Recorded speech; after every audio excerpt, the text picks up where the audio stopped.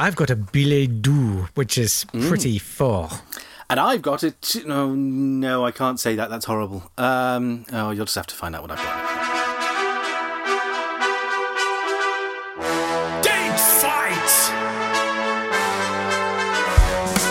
Hello there, welcome to Date Fight. It's a podcast where we take great things that occurred on this day in history and we pitch them against each other. Yes, we do. He's Jake Yapp, I'm Natt Tapley, and together we have layered the lasagna sheets of history with the bechamel sauce of entertainment and are presenting the resultant, not entirely proper lasagna to our judge this week. It's Julia Raeside.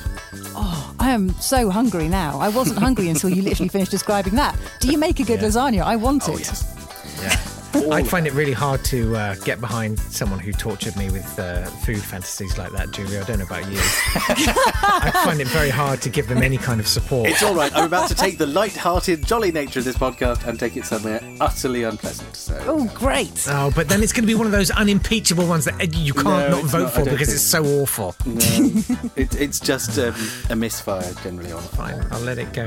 I'm going to go to the 16th of June, 1883, when in Sunderland, Mr. and Mrs. Fay put on a variety show for children at the local theatre.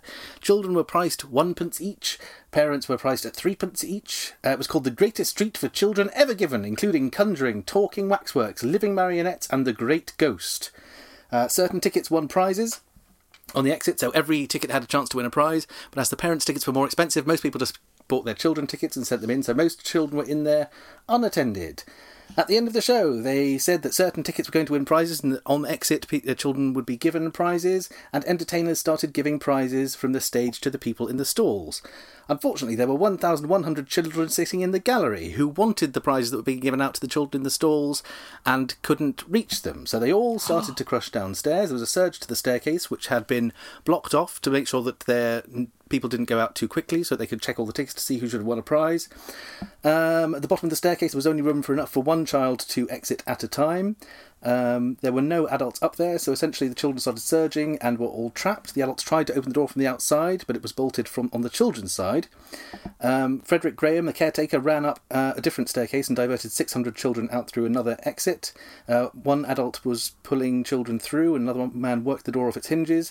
However, one of the children who was there said, "Soon we were most uncomfortably packed but still going down. Suddenly I felt that I was treading upon someone lying on the stairs, and I cried in horror to those behind, 'Keep back! Keep back! There's someone down.'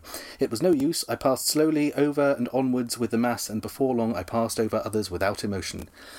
And as a result of that, 183 children died that day, and William McGonagall, worst poet of all time, wrote a poem about it. Greatest poet. Yes. Sorry. That's the reason, however, why emergency exits open outwards. It was the result of that public entertainment venues had to have outward opening emergency exits, and why we have push bar emergency exit doors. And that's my event for the 16th of June of all time. Jake. Yeah, sometimes this podcast is like comparing the worst comedy night. You know what I mean? It's like come back on after that. Bring the room back, please. Yeah, sure. Hey, hey, hey, hey! Flippin' heck. Okay, well, I think I've definitely... you've definitely got everyone in the mood for my one. Good. So I've got the 16th of June, 1904. And Julia, are you a fan of literature at all? Do you like the literature? Yeah, at times it's a bit sad. Yeah, I like it. Yeah. Okay, cool. James Joyce, fan of... Oh, heck no, I think he's absolutely awful. No, right, exactly. Me too. Anyone... No, genuinely, not a fan of his writing. Apart from the first line of Portrait of the Artist as a Young Man, where he says, when you wet the bed, first it's warm and then it gets cold. I always thought that was very good. Just factually correct. But I'm not here to talk about his published literature. I'm here to talk about a relationship he begins today in 1904 with Nora Barnacle. A woman who should be celebrated. She's not a barnacle. It's not Nora the Barnacle. It's Nora Barnacle. He uses this date to set the actions for his novel Ulysses. This is known as Bloomsday. It should be called something else, I suspect. I don't know if you've ever read any of James Joyce's love letters to Nora Barnacle, but they are magnificent. I shall read some now. Oh, great. And I don't know I'm going to read them, and then, do I read them and then edit them? This is so much work to edit. You're going to have to do his voice. You have to do an amusing accent. Wait, I've got the horn. I've got the horn. Here we go. Before you've read it, you've got the horn. We all have now. And we're you will all too. sliding off our chairs. Okay. My sweet little Nora. I did as you told me, you dirty little girl, and myself off twice when I read your letter. I'm delighted to see that you do like being ways. Yes, now I remember that night when for so long backwards. It was the dirtiest I ever gave you, darling. Was stuck up in you for hours, in and out under your upturned.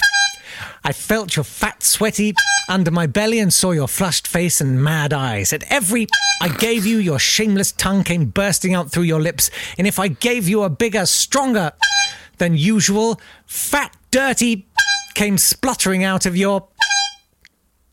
You had a full of that night, darling, and I them out of you. Big fat fellows, long windy ones, quick little merry cracks, and a lot of tiny little naughty, ending in a long from your... Yours sincerely, James Joyce. Yes, all the best. Your Grace. Yeah, love to family. The birthdays and the death days. Happy birthday to Tupac Shakur, the rapper and actor who sold 75 million records. Happy birthday to Eileen Atkins, who we remember as an actor but tend to forget she wrote Upstairs, Downstairs, and she wrote The House of Eliot and Mrs. Dalloway. Happy birthday, not so happy birthday, but it is the birthday of Enoch Powell, who everyone goes on, oh, he was a classical scholar, classical scholar. Yes, he said, you remember that speech? He said, like the Roman, I see the Tiber foaming with blood. Well, it wasn't a Roman, was it? For a classical scholar, get it right. Aeneas is Trojan. Yeah, idiot. Happy death day to... It wasn't even him who saw it, it was the Sibyl, who's Greek. Happy death day to... not happy death day, sad death day to Joe Cox, who was killed in 2016 and whose death heralded the beginning of the culture war and rise of the far right that has seen us everything be so exciting for the last 4 years. Happy death day too to Screaming Lord Sutch, who headed the official Monster Raving Loony Party and had the record for losing elections, losing 40 in a row between 1963 and 1997, although Nigel Farage is catching up quite quickly. Happy death day too to Bramwell Booth. He was the second general of the Salvation Army. He took over when his father died, leading to accusations of nepotism in the Salvation Army, which led to him firing most of the people who were in the Salvation Army. He also wrote a book called 19 Reasons for Vegetarianism, and was kicked out of his position in the Salvation Army when all of the people he defended got their revenge when he got ill in 1928 and kicked him out. That's the birthdays and the death days. Okay. Julia. Did you... I'm going to leave it to you. I'm just going to shut my mouth. Hello? Did you want to ask me something, or...? No. Never asked that question. No, I don't think I did. I did, is there something but I you don't. wanted to know from me at this point? Is it going to surprise me, or is it... I don't know. Ask the question. What's your verdict, Julia? Dead kids. I want the dead kids. Yep.